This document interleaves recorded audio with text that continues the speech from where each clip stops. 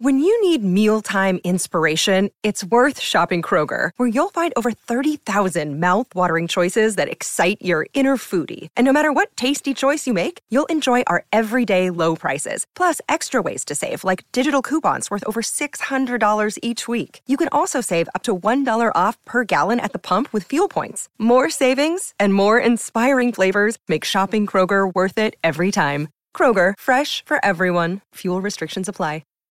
This episode is brought to you by Shopify. Whether you're selling a little or a lot, Shopify helps you do your thing, however you cha-ching. From the launch your online shop stage, all the way to the we just hit 1 million orders stage. No matter what stage you're in, Shopify's there to help you grow. Sign up for a $1 per month trial period at shopify.com/special offer, all lowercase. That's shopify.com/special offer. Welcome to the second episode of Before They Were Beatles presents The Forgotten Beatles, in which we turn the spotlight on guitarist Ken Brown of the Quarrymen and the Blackjacks.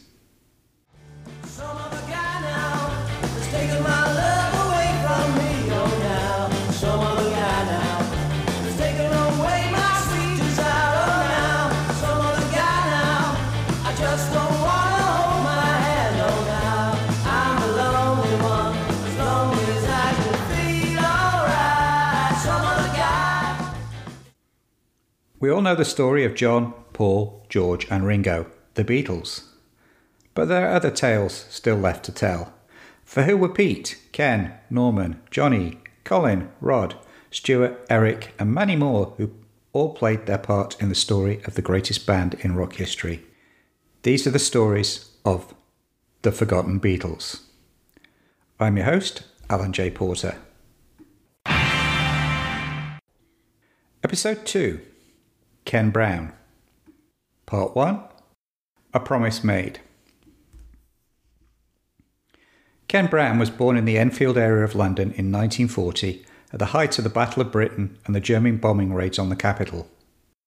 His father worked in a clerical position at the Royal Ordnance Factory, and the following year was offered a promotion to small arms inspector that would enable the family to relocate to Liverpool. They were settled in a house at 149 Shorrington Avenue in the Norris Green area of the city in a development that had been specially built for the ordnance workers.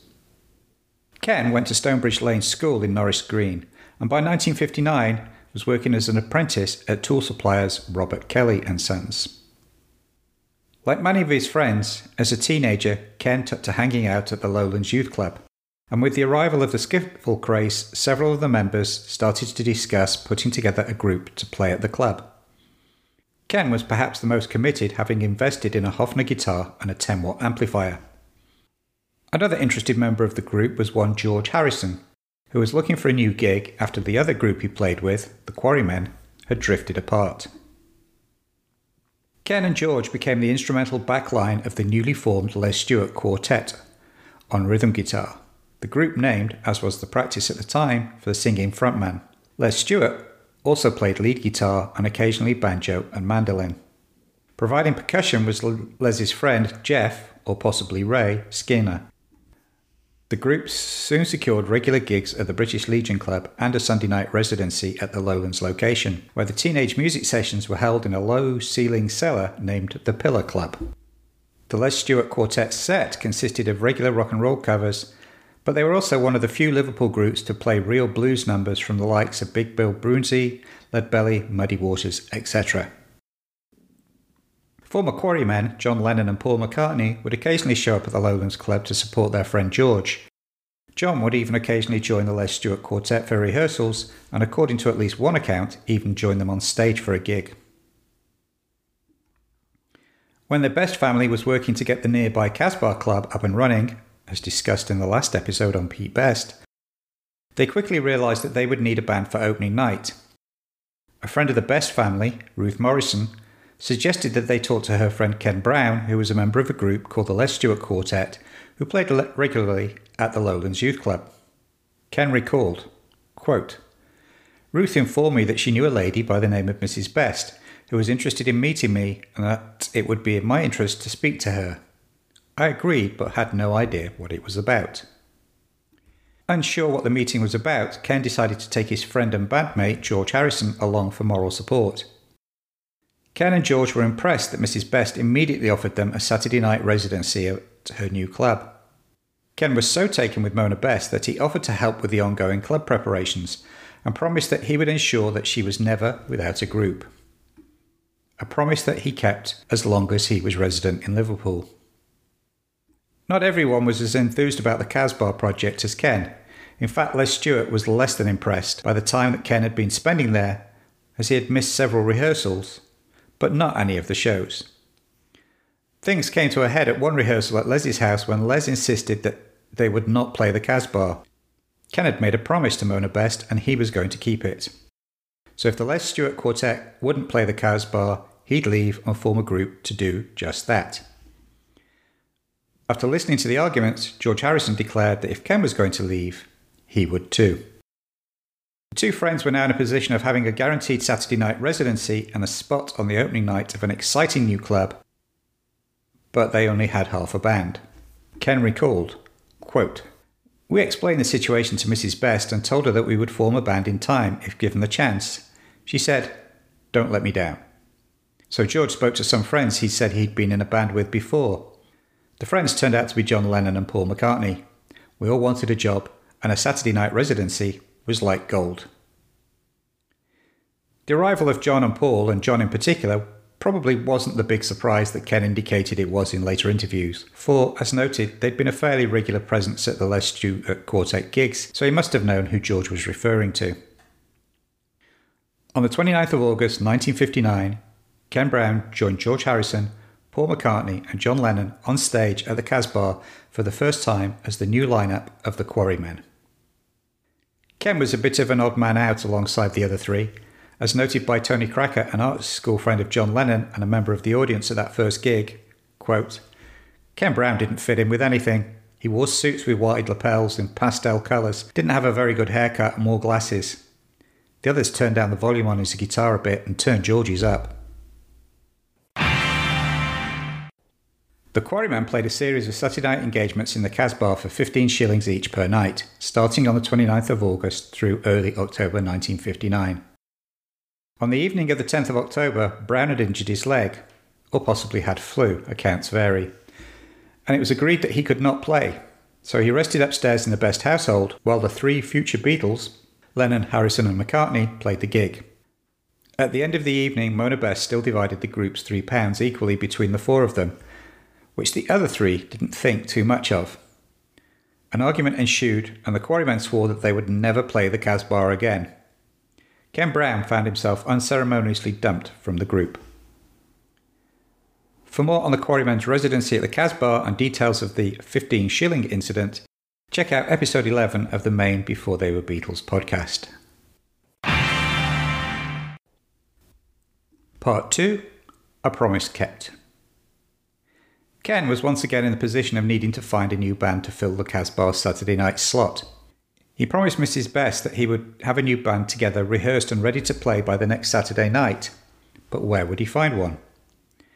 His first port of call was the youngest Best son, Rory, who had a following at the club for singing and dancing along to records being played, but Rory said he didn't want to front a group. Next stop was Pete Best. Pete was always tapping along with the rhythm of the songs and had started to play around with an abandoned snare drum. Ken felt he was a natural drummer. Thankfully, Pete agreed to the idea, and Mona Best agreed to replace the second-hand snare drum with a full kit for Pete. Ken asked his and Pete's friends, Bill Barlow and Chas Newby, who had been playing with a band called The Barmen at the Lowlands Pillar Club, if they would like to join. While they agreed in principle, they already had a gig for that first Saturday night. So in a panic, Ken roped in a club member called Samo, who he knew played guitar, and another club member who owned a guitar but didn't play or sing, and he was just told to stand there and make up the numbers. The new group would be called the Blackjacks, and they made their debut on the promised date to an unsurprisingly lukewarm reception. The highlight of the show being Samo's attempt to punch out a heckler. The next time the Blackjacks took to the stage with their correct lineup of Ken Brown, Bill Barlow, Chas Newby and Pete Best, they were well rehearsed and soon built a strong following. And among the crowd were often Ken's former bandmates Paul, George and John, who may have forsaken playing at the Casbah but still enjoyed the social scene there. John was sometimes accompanied by his art school friend, Stuart Sutcliffe. More on him in a future episode. According to the somewhat biased Mona Best, the Blackjacks were, quote, very good. I remember Rory Storm, who was very big in those days, issuing a challenge to see who could get the biggest crowd at the Casbah. Rory got 390, but the Blackjacks got 450, the most we ever had. Pete Best says that the numbers were actually 1350 for the Blackjacks and 1335 for the Hurricanes. Either way, Ken and Pete won the bet. By mid-1960, the Blackjacks looked like they would be drifting apart, as Bill and Chaz were heading off to college, although Chaz will re-enter the Beatles story at a later date. So when Pete received a call to join the Beatles just before they headed to Hamburg, there was little to hold him back. Shortly after the Blackjacks disbanded, Ken's family headed back to the London area. Ken had kept his promise to Mona Best. In 1997, Ken announced that he had created a website to promote a book he was writing, tentatively entitled My Life. Given the interest in the Beatles anthology project, he felt he had a story to tell. In an email exchange with music blogger Bill Kopp, Ken revealed that he had never been approached by any of the Beatles biographers to date, and the only interview he could remember doing had been back in 1964 for Rave magazine. Ken also claimed he had some experience as a writer, having at one point produced a local community-based magazine. However, this venture went bankrupt and Ken had lost his collection of musical instruments as a result. In his later years, Ken lived in Essex on the southeast coast of England. He had been married and divorced 3 times, and at least for the last 10 years of his life, he had lived alone and worked behind the bar at an amusement arcade and bingo hall. Ken saw the autobiography as his ticket to a better life, and he was very protective of it. He said he'd shopped it around without interest, but in a later interview mentioned that only 2 people had actually seen it, were his old friend Pete Best and a publisher called Transworld, who had returned it. After years of email exchanges, Kopp eventually persuaded Ken to change the title to the more Beatles history related to Some Other Guy, and to let him help with the editing. It was around this time, while doing the initial research of the Before They Were Beatles book, that I reached out to Ken, who informed me that he was working on Some Other Guy and would be telling his story in its pages. According to Kopp, the 37,000-word manuscript as it existed was, quote, unpublishable. Ken did open up a bit somewhat later and posted the first chapter on his website. In 2002, Ken contributed significantly to the Best's book on the history of the Casbah Club, The Beatles, The True Beginnings, and it is from that book that several of Ken's quotes I use in this episode are taken. In 2005, Ken appeared in the documentary Best of the Beatles about his friend Pete Best, but in general kept a low profile, and after his initial efforts seemed to lose interest in sharing his story, telling Kopp in 2008 that, quote, work on the book has come to a halt for the foreseeable future. The book remains unpublished. Ken Brown suffered from emphysema and died at his home in Essex aged 69. His body was discovered on the 14th of June 2010, and police determined that he'd died about 5 days earlier. Ken Brown may never have got to tell his full story, and who knows what anecdotes and memories were in that manuscript. Hopefully one day we may get to find out. If you want to know more about Ken Brown's story, I recommend the aforementioned book, The Beatles, The True Beginnings, published by Thomas Dunn Books in 2003. A link to where the book can be published online will be found in the show notes. Thanks for listening to this episode of Before They Were Beatles presents The Forgotten Beatles.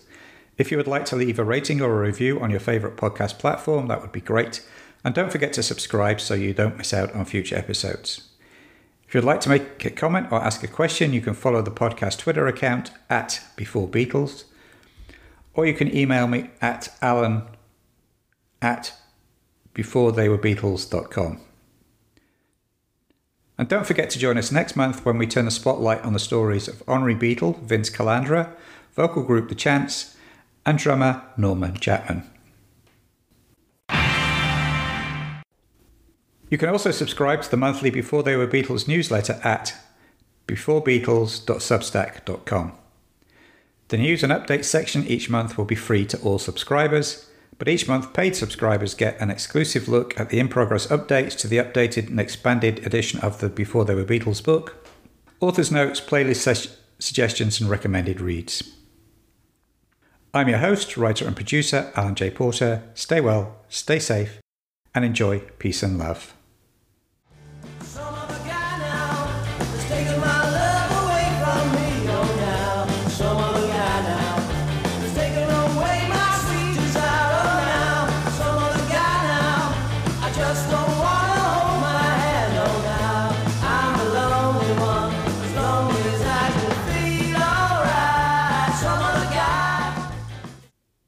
Some Other Guy, performed by the Savage Young Beatles, is used with permission.